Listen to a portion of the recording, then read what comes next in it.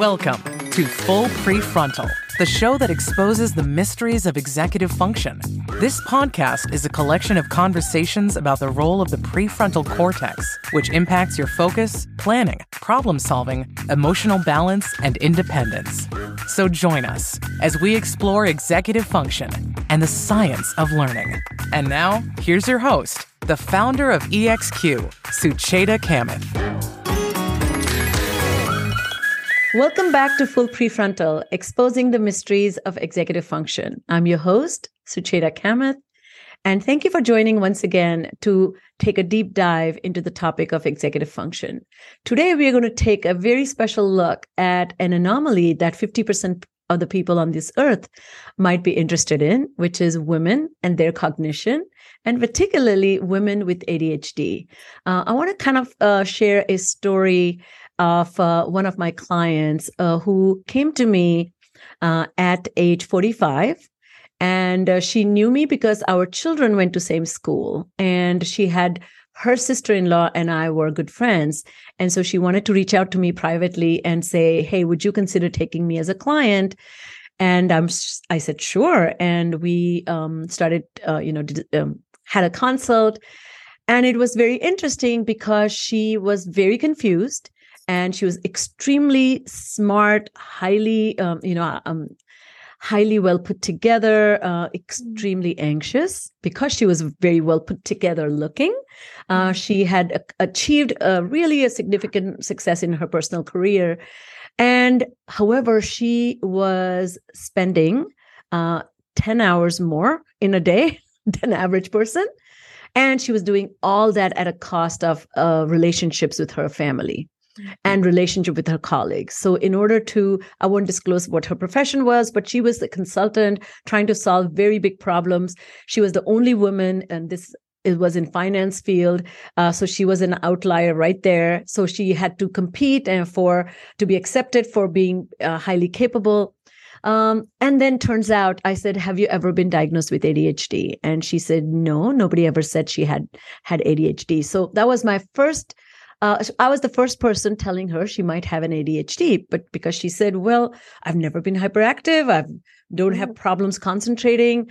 And then, of course, so that's just to introduce an idea that when we as women, I'm going to include myself in this cohort because we are competing in spaces where we may not have had a chance to be, and what goes into demonstrating your competence, your the gratefulness for being included in the circle may come at a big cost. But then if you have undiagnosed ADHD or an anomaly, which inherently makes it difficult to make things flow seamlessly, it can be even more burden.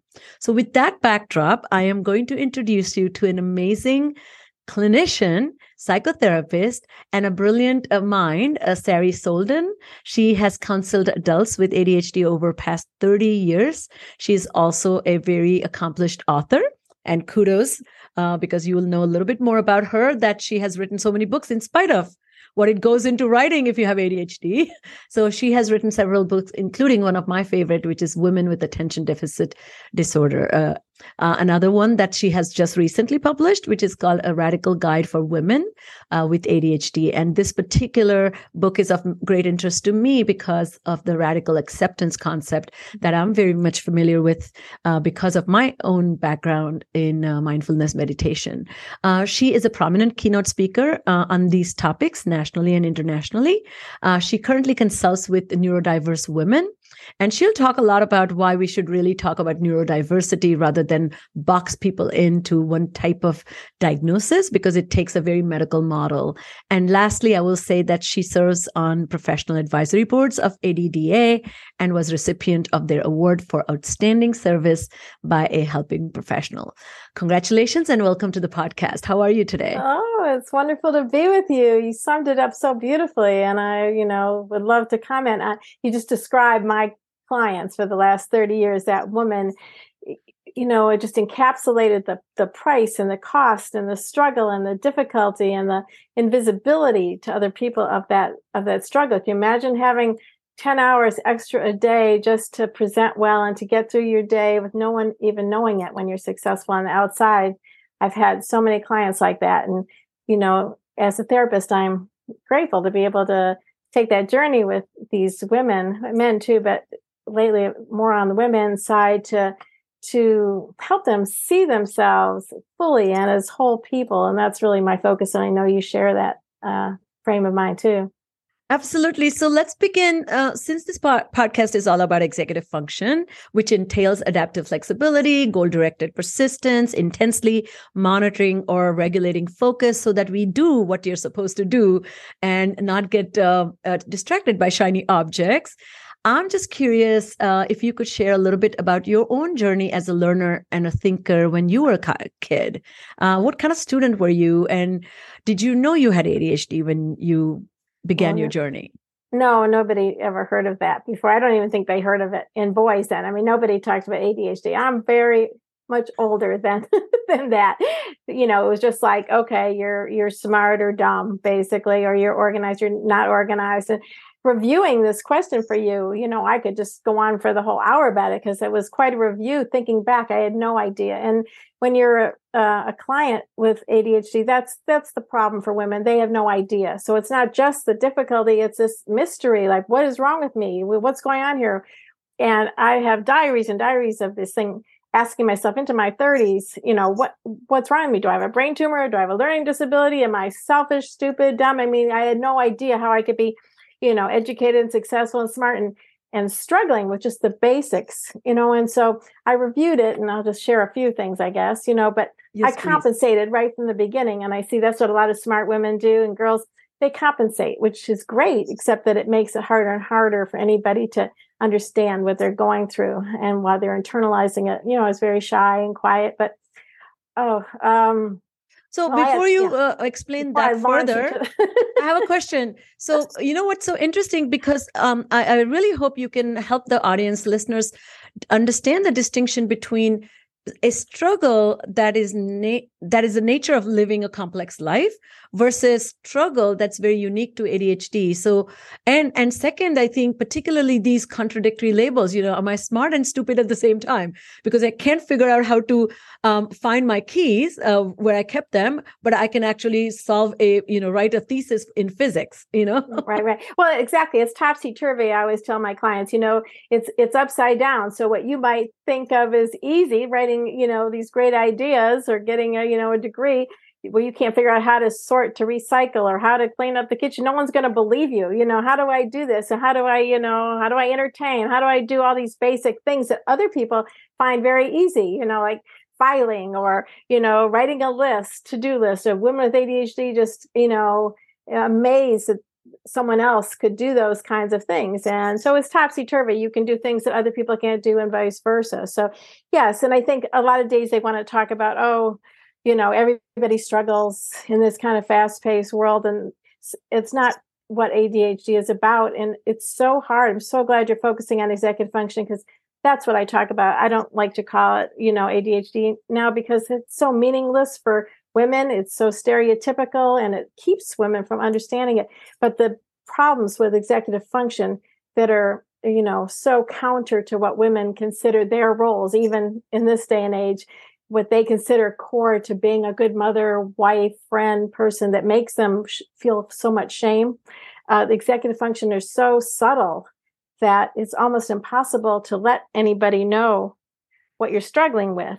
And yes, executive function also makes it almost impossible for you to go out and figure out how to solve the problem. So people say, oh, well, just do this, just do that, and Michelle Frank and I, in the book Radical Guide, we have a chapter called Duh, why didn't I think of that? Like, of course, there's a million solutions, but the executive function is so overwhelming you that so much is coming in and twisting around. And, people say it's like herding sheep, like in your brain, that you can't get to those things. Even if you might think of things to do to help yourself, it's very hard without an outside person or someone helping support you to actually marshal all that stuff to move toward a goal. So it's so hard for people to understand, especially in a smart, educated person. It's funny that you say that, that why didn't I think of that? This is, I often have people send me pictures of their homes or rooms, and just I ask people their logic. And and one time, or even look at their planners. And I had a client, and I said, okay, show me how you make a to-do list. Like, how do you use your calendar? Like, this is Google Calendar, right? She logs in, she's showing it to me, and I just asked her. So she's literally typing everything. And I said, do you know how to duplicate an appointment? Or do you know how to do repeat function? So it repeats itself. She didn't know that. She said, I thought you can only do it on your phone, but you can't do it on, and her logic, like there was no logic with her confusion about what the technical procedural detail, that she was very embarrassed immediately, like, oh, maybe I'm supposed to know it, but I don't even know it. And I had to kind of say, well, systems are created, but they are not transparent. So it's okay to not know. But I think the fact that the way your mind is so curious as with ADHD can be applied to investigating systems for self. And that's the gap I see with executive function. They're curious about the world, but they're not curious about themselves. But the systems aren't made for people with ADHD. And they're not made by ADHD people. And they're not made by ADHD. And because ADHD people cannot create systems. Unfortunately, you can't maintain them. So, I mean, you could have a system and it could work well. This is the thing about to-do lists. And believe me, if you saw my to-do list or my calendars, you would be amazed. But I have compensated my whole life because of my, my will, my memory. As I'm getting older, you lose some of those compensations and it becomes more difficult. But these to-do lists, you think it's a simple thing, but people with ADHD, can't maintain a system for very long at all. I mean, I made great lists 2 days ago. Everything's a disaster already because, and you're smart, imagine, I call it 2E, twice exceptional people. Yeah. So you're really smart, but you have this huge gap and you can't support the ideas that you're creating. So when you're in that situation, you're creating, but you don't have the organizational skill to keep up with it. And so there's a huge gap. And that's why a lot of women or men and women with ADHD are very demoralized because they can't manifest half of what they can think of and conceptualize or, create. It's very painful. I really liked what you just said about the contradiction of gifts and weaknesses.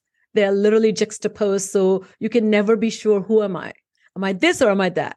Or can I be both? It's exactly twice exceptional learners. And exactly with relationships, even that happens. I've told people, so who are you? Who are you meant to be with? Who is your cohort? You can't be if you're really smart people. They don't have the same problems you do, and they don't understand why you can't function on that level. Then, so who are you left with? People who are not as smart as you, and then but you're smarter than them, and you don't fit in there. So it's very hard. That's why the ADD world's been so great because we all found a tribe of people who could finally keep up with us and understood us, and they had that special kind of humor and insight. And, at the ADD conferences, it's hysterical. I wrote in my first book what it was like, the first ADD adult conference ever in 93.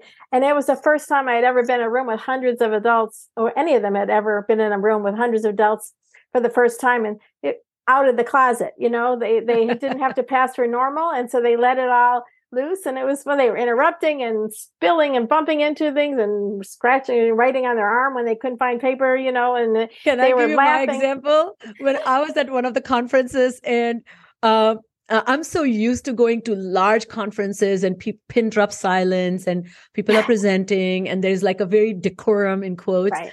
And I go in there and first of all, I was not sure if the presentation was already over because people were not settled. So I couldn't figure out. And I said, wait, but it says it's supposed to start. So it had started, but half the room was standing. Like they had not sat down yet. They never sat down. Well, that's a nice thing about ADD conferences, this world, ADA at the time, because, the presenters also, most of the presenters many times also had ADHD. So it wasn't the strict, like, above, hierarchical exactly. kind of. And so you are being told. And we used to be like that. But when ADA and the adults pushed their way in, then everything got, different. But going back to me, when I was growing up, I realized I had stuff all around me my whole life that I couldn't organize. But I started compensating because instead of doing linear reports and outlines, I started writing quiz shows and dramas. And, I was compensating and using my creativity right along, but I was doing okay. But till the 7th grade, I got a really mean teacher. And they actually corrected where I belong, this twice exceptional thing. And they put me back in this accelerated group. And so I was just getting everything. This is a mess. This could have been done by a 2nd grader. See me, blah, blah, blah. Even though I was smart, I started getting shamed all the time. And at college, what you said reminded me of the kind of thing I did without knowing it. I went to a hard school and I did well, but I would write the textbook. I would highlight it, and then I would write it. And write it and write it and write it and write it. And then I would get the whole course down to basically 5 words that I could tell you the whole course. I would spend hundreds and hundreds of hours trying to internalize the material. I had the system. Wow. And, talk about extra time. My whole life was taken up trying to cope. I couldn't, if someone was in the library going like that or moving their chair around, I had to keep moving around to try to find some way I could study. And so it was very difficult. And, I kept moving from one place to another after college to try to, once I got too disorganized, I'd move around to different, I'd leave, I'd move, and I'd try this or that. But I kept creating my own innovative kind of programs. And I kept, I kept using my skills. And, it was just, it was very difficult, and it wasn't until I was, close to 40 that I figured out like that this was a thing, Well, I think your story just is so, it's touching my heart. I think number one is look at the human potential in you, like just brimming with potential. But it's like, and this is a cliche, of course, like, round peg in a square space. Yeah. But I do think, this can take a big toll on people. Like you maintained your zeal, you plowed through. But I'm just curious, can we talk a little bit about why is it so difficult to live, to get this diagnosed in women? And why is it so hard to live with ADHD for people who are going through it? Can you maybe shed a little bit more light from a larger perspective of people who are trying to do their best? Right, or why they don't get diagnosed first. I mean, let's talk about why do they not get diagnosed? Right. And when I started out in the early 90s, you mentioned Ned Hollowell. We all started out, and he wrote the first book, and a couple of us wrote those first books. But before that, we had no idea that adults even had anything called ADHD. And then we understood that adults continued to have it, even though they lost their hyperactivity. But it wasn't until we understood that you never had to have hyperactivity, ADD without hyperactivity, we called it, that we understood then that women could have it too, but it was different, So everybody was saying that in the early 90s, and women have it too, but it's different. So I happened to be in a good situation, just luckily. I came from a minority mental health, cross-cultural, orientation, not a medical. Oh, I see. It was just that's why I think I've been successful in not pathologizing people who with these kinds of differences. But I just happened to, to help one of my clients. I happened to wind up in this program. This is in California. One of the only places in the country in a counseling agency, had a program for adults with learning disabilities. So it was within the context of studying the effect on your sense of self and self-psychology that I had this program for adults with learning disabilities. And because of that, I had to take a test. And for the first time I took this test, I was shocked, that I had like no memory, like everything. I had no short-term memory. I couldn't do this test. It was like at a 16th percentile and like had to identify like crazy robot faces and remember them without any context. And so yes. I started to understand. Anyway, I was working with women and men who were having great organizational problems in their life. But what I was understanding, I started tracking all these people, and I saw that the women had so much more shame than the men who were having some of the same difficulties. The men had more assistance. They didn't figure it was core to them to be disorganized. But the women had such shame about it. That was the main difference. So it was not just the difficulty. It was the way they thought about themselves, the shame, the avoidance, the pretending. This is what I work with my clients about. So the reason why women didn't get diagnosed then, and even though it's much better now over these last 30 years, women never had that mostly don't match that stereotype of hyperactive, acting out, troublemaking little boys. So they weren't looking for them. There was those little boys that got referred and kept getting, reinforcing the diagnosis. So little girls are much more used to internalizing their difficulties, getting more anxious or depressed, maybe becoming perfectionistic. They often have support or structure at home, or if they do, that hides it, masks it. As they get older, sometimes they're self-medicating. So at some point it gets hard because puberty, the hormones kick in often at these different stages. Then they start to show their difficulties, or they go to college, or at some point they can't keep up with their peers. And then by then they're depressed or anxious, and then they can get diagnosed with that. But often that's secondary to a primary diagnosis of ADHD. So what's hard about it is like, who am I? These women come in and they've been working so hard. Like you said, I had a client who you remind me of when you talked about, I had a client who she was like 65 or something. She had spent the last 30 years spending 10 hours a day cooking, cleaning, shopping, trying to put things away, trying to figure out how to clean up, she was a gifted writer, and she didn't realize that till after all this. Then she stopped doing all that and she started writing. But, every little thing you do, every minute of the day, you take your brain with you. So executive function means, how do you spend every minute of your day? And it's chronic. It's not constant. So if you're in a decent situation where you're not being bombarded and you're focusing on something important to you, you can do well if you're excited about it. But when you're out there with all the stuff coming in, like a lot of women are, think they're the center of the household or the workplace or the logistics. They talk about, they're in charge of niceties of life. Even now, they care about relationships, but they can't keep up with them. So it hurts them that they can't be who they are. It hurts them that people don't know who they are, that they can't contribute who they are. And then in relationships, they either start to withdraw because they feel so shameful, or in their intimate relationships, they don't have power in the relationship. They think that having ADHD is like the worst thing in the world. And so they lose all their power. And here's a good story from my client. That client, like, she's in her 40s. It was such a telling moment. We had worked for so long together. And in her family, who was going to do the pots? The fact that she couldn't do the pots and pans was a big deal, even though she had become, went back to school. She was really successful now, but she could not, do those pots and pans. And it became like, for many years, it was like, okay, like that means I'm a bad person. I'm bad. I don't have any power in the family. And now recently, after a lot of work, many years of work, they're just pots and pans now. They're not like her. I mean, they're still arguing about pots and pans, but it's not about her anymore. So, the goal for me as a therapist is like, you stop defining yourself by the executive function, stop measuring yourself by your executive function difficulties. I think it's so interesting. There are some researchers who talk about this, particularly, I think you highlighted this wonderful, or rather how complex it is, but there's so much, there are traditional feminine qualities, which is being empathic, being good with relationships, being nice and obedient and good mothers and being home organizers. These are all considered expected.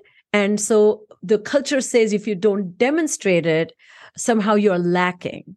But it's never viewed as, is there difficulty in demonstrating these? Because these are skills. These are not traits. These are not something you inhabitate. Like, and so that's one barrier. I think what you're just saying just occurred to me. And then the second thing is the flip side of that, you need to be nurturing and kind and patient. This is culture expects as a being feminine.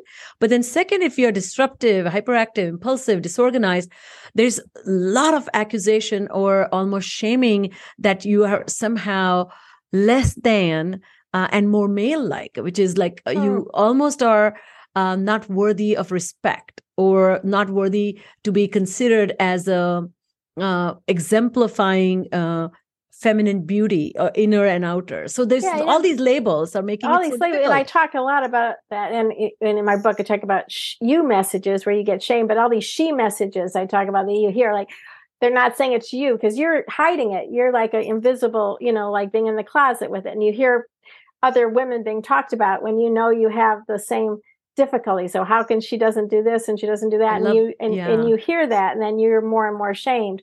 But it's amazing to me. I mean, I thought this was true 30 years ago when I wrote about it. But now when I work with women in their 20s who are having different lives, they still, in therapy, push come to shove, feel that same failure. It doesn't matter. Yes. It's amazing. So it's internalized very deeply. And maybe even on social media, it's reinforced in a much more difficult way.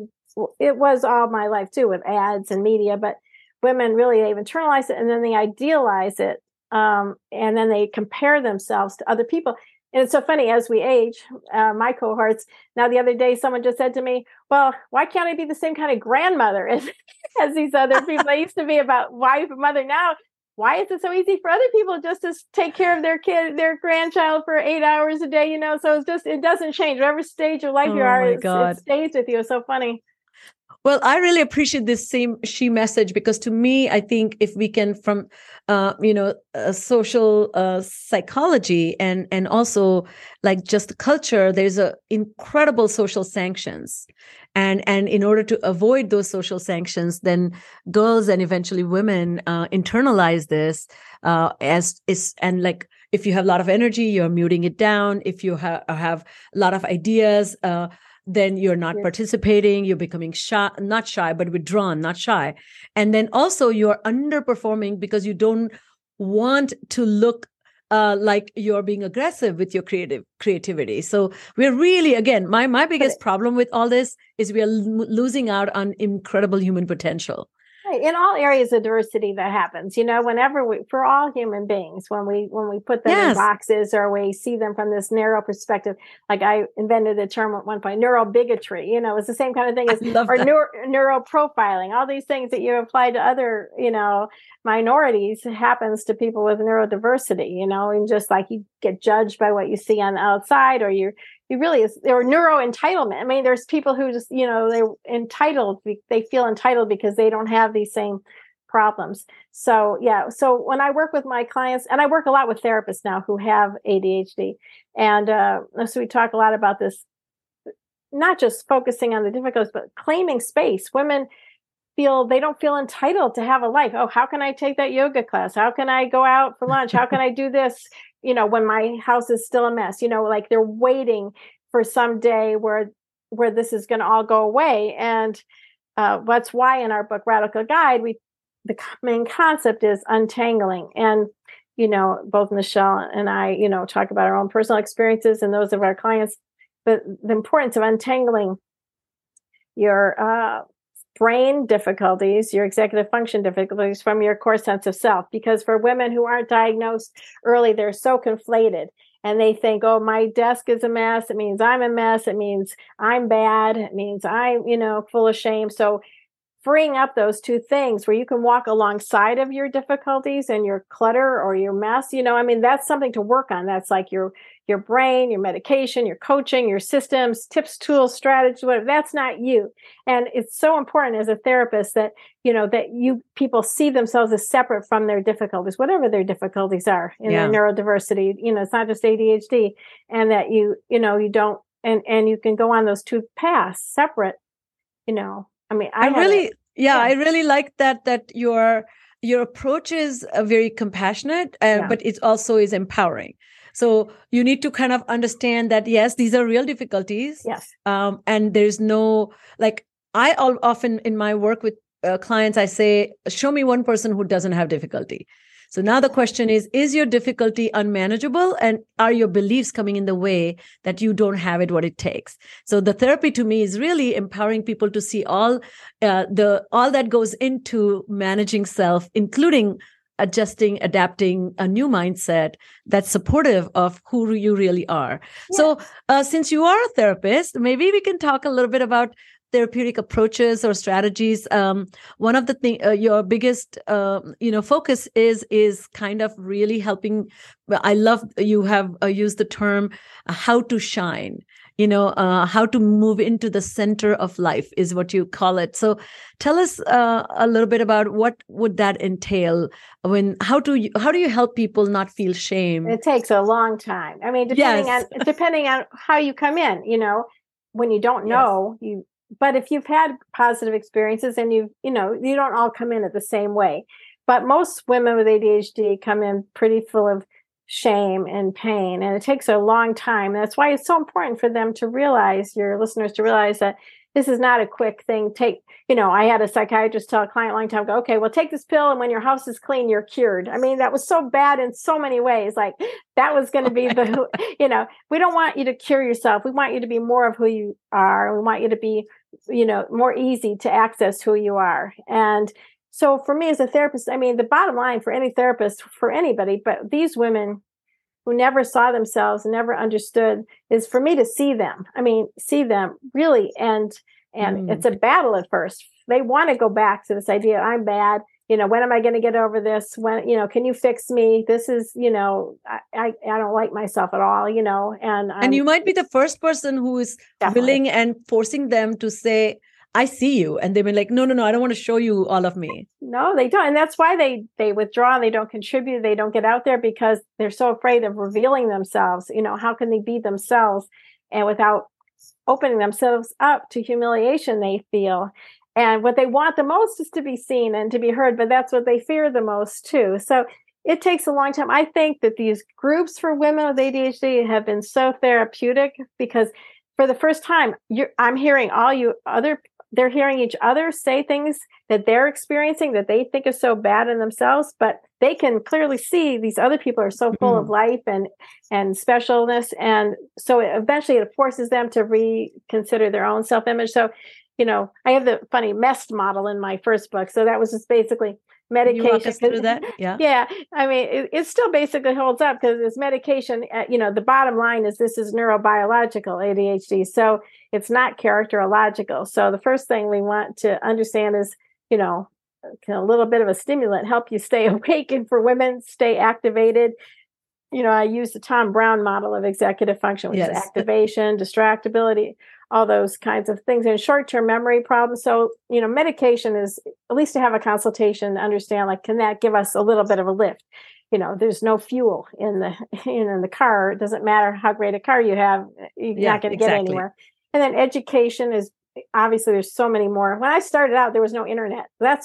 My book hit the same time as the internet and the conferences. And that's why it got all this juice, because women started talking with each other for the first time. And so education, support, you've got to have support, whether it's, it could be a coach, it could be a housekeeper, it could be anybody. This emotional support, physical support.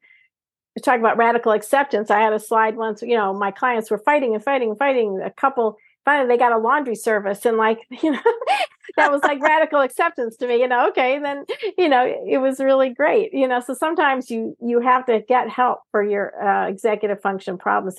If you want to go and do anything else, you don't want to spend all day, like you're saying with your client, managing your problems. You don't want to do that. You want to move toward your strengths.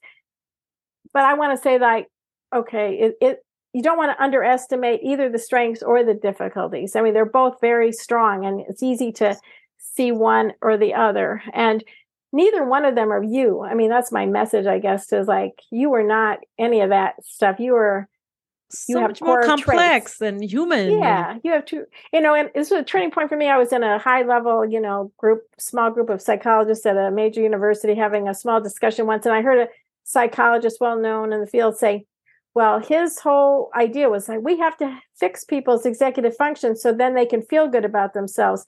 And then when he said that, I realized, oh, that's the difference between me and many people. Like, you have to feel good about yourself and see who you are, even though you're going to continue to struggle with executive function. I mean, that's how your brain works. That's going to be a battle. You have to have, that's going to be your lifelong battle, but that's not who you are. So you can't wait. I've had so many people. I had doctors, all these people. I'm not going to go back to work until every box is gone through and organized, blah, blah, blah. you can't wait. That's what I see women coming in their 60s, 70s, 80s. They've been waiting their whole life to start their life. And so that's what I want people to understand. This is a lifelong battle, and get help, but don't wait about your strengths and what you want to do in life. And you're entitled to have a meaningful life is a goal. I love that. And I think if you don't mind, just can you tell us one more time what T is for? Oh, yeah, I'm sorry. Medication, education, strategy, support, and therapy. Therapy. Okay. That's what I thought. Because is it support or strategies? Support is an SS. SS. I see. Okay, yeah. Great.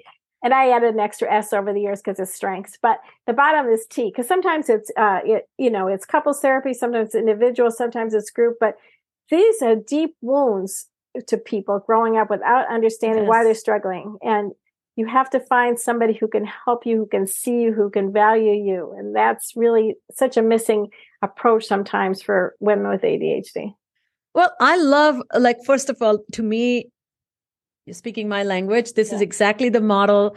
It will be, in my world, I call it, instead of education, it is psychosocial education. I mean, neuroscience education, whatever. It's a little bit explaining to them how their brain works, which is probably what you're talking about, the same. Well, at the beginning, I do that. Yeah, we have to really understand that and go through. But then afterwards, then it's like this, being able to see themselves differently and have new experiences of themselves with your support to see themselves differently takes a while. And then in terms of after your support strategies and strengths, one thing that I add to the process is learning from mistakes. This idea of introspection, so that you understand that mistakes are preventable, but it's not the mistakes. It's really your tendency to respond to certain situations in a particular way. And if you want different results, if you recognize the pattern, not the mistake, then that pattern prevention is a really important part of building executive function. Because I tend to be late. If that's a pattern, 5 situations, then, and I don't like it, then if you don't like it, then you need to do strategies. But if you don't mind and you're only mad at yourself, then it's really not going to change anything. So I like to point out to people that it sounds like this doesn't make you happy or makes you very dissatisfied with your life. So as we close, I often like to ask my guest 2 things. One is, sounds like an author like you, what has influenced your worldview? So do you mind sharing with us a book or 2 that you recommend to the audience that they should, consider as they expand their own mental worldview? That has influenced you? I'm very into loss and grief and, and moving and living with adversity, not just living with diversity, living with adversity too. Yes. I had cancer a few years ago and it was so funny, because people kept saying, well, you just have to get over it, get through it, get over it and go back to who you were, get back to normal. And I say, no, for me, the point of going through any kind of trauma, adversity, whether it's a pandemic or cancer, is to learn from it, to grow from it, to be transformed by it, And so I'm always looking for books that help us. So actually, this is a good book I like. It's called Broken Open, How Difficult Times Can Help Us Grow by Elizabeth Lesser. That's a nice book. And those are the kind of books I like to read, Broken Open. And then, neurodiversity, if you want to just talk about, that's a really important book because it talks about how we're all different, like snowflakes, and, we're all unique and there's not one perfect snowflake out there to compare ourselves to. So, there's a lot of brilliant. The first book I read in the field, though, that helped me understand, recognize myself. If people with ADHD want to start, it was one of the first books written by 2 women, Kate Kelly and Peggy Ramundo. You mean I'm not lazy, stupid, or crazy? So that was like the thing that changed my life. Wonderful. Well, thank you so much for your amazing recommendations and this brilliant conversation. As we close, I can't thank you. I think one thing that is going to really speak to everybody is how you are normalizing life experiences for people. A struggle to me is ubiquitous, being part of human, and you have created a pathway, particularly for women who already are carrying the burden of whole society, who expects so many things from them. Right, it's that other layer, and that radical acceptance that you liked, but I'll just end with that. The radical acceptance is applied to ADHD and executive function is like, we all have pain and we all have challenges. And what we want to do is not turn that into suffering. Like, let's keep it in pain and struggle, but we don't have to say this shouldn't happen. I'll pretend this isn't true, or I hate this about myself. So just struggle with, but don't turn it into suffering. Well, thank you so much. So, all right, everyone, that's all the time we have for today. Thank you again, Sari, for being my guest. And as you can see, these are very important conversations we are having with incredibly talented, knowledgeable, and compassionate experts who are presenting a perspective and infusing our lives with hope. So I cannot thank you enough. And if you love what you're hearing, please share with your world, and do leave a comment or reach out to us if you have any thoughts and reflections about the topic. Lastly, make sure you subscribe to the Full Prefrontal using your favorite listening app. So that's all the time we have. And until then, be bold, be brave, and keep having fun. Oh, great. Thank you. It was a pleasure. Thank you for listening to Full Prefrontal, exposing the mysteries of executive function. To contact your host, Sucheta Kamath, and learn more about her work on improving executive function, visit her website at exqinfiniteknowhow.com. That's www.exqinfiniteknowhow.com. Tune in next week for another informative episode of Full Prefrontal, hosted by the founder of EXQ, Sucheta Kamath.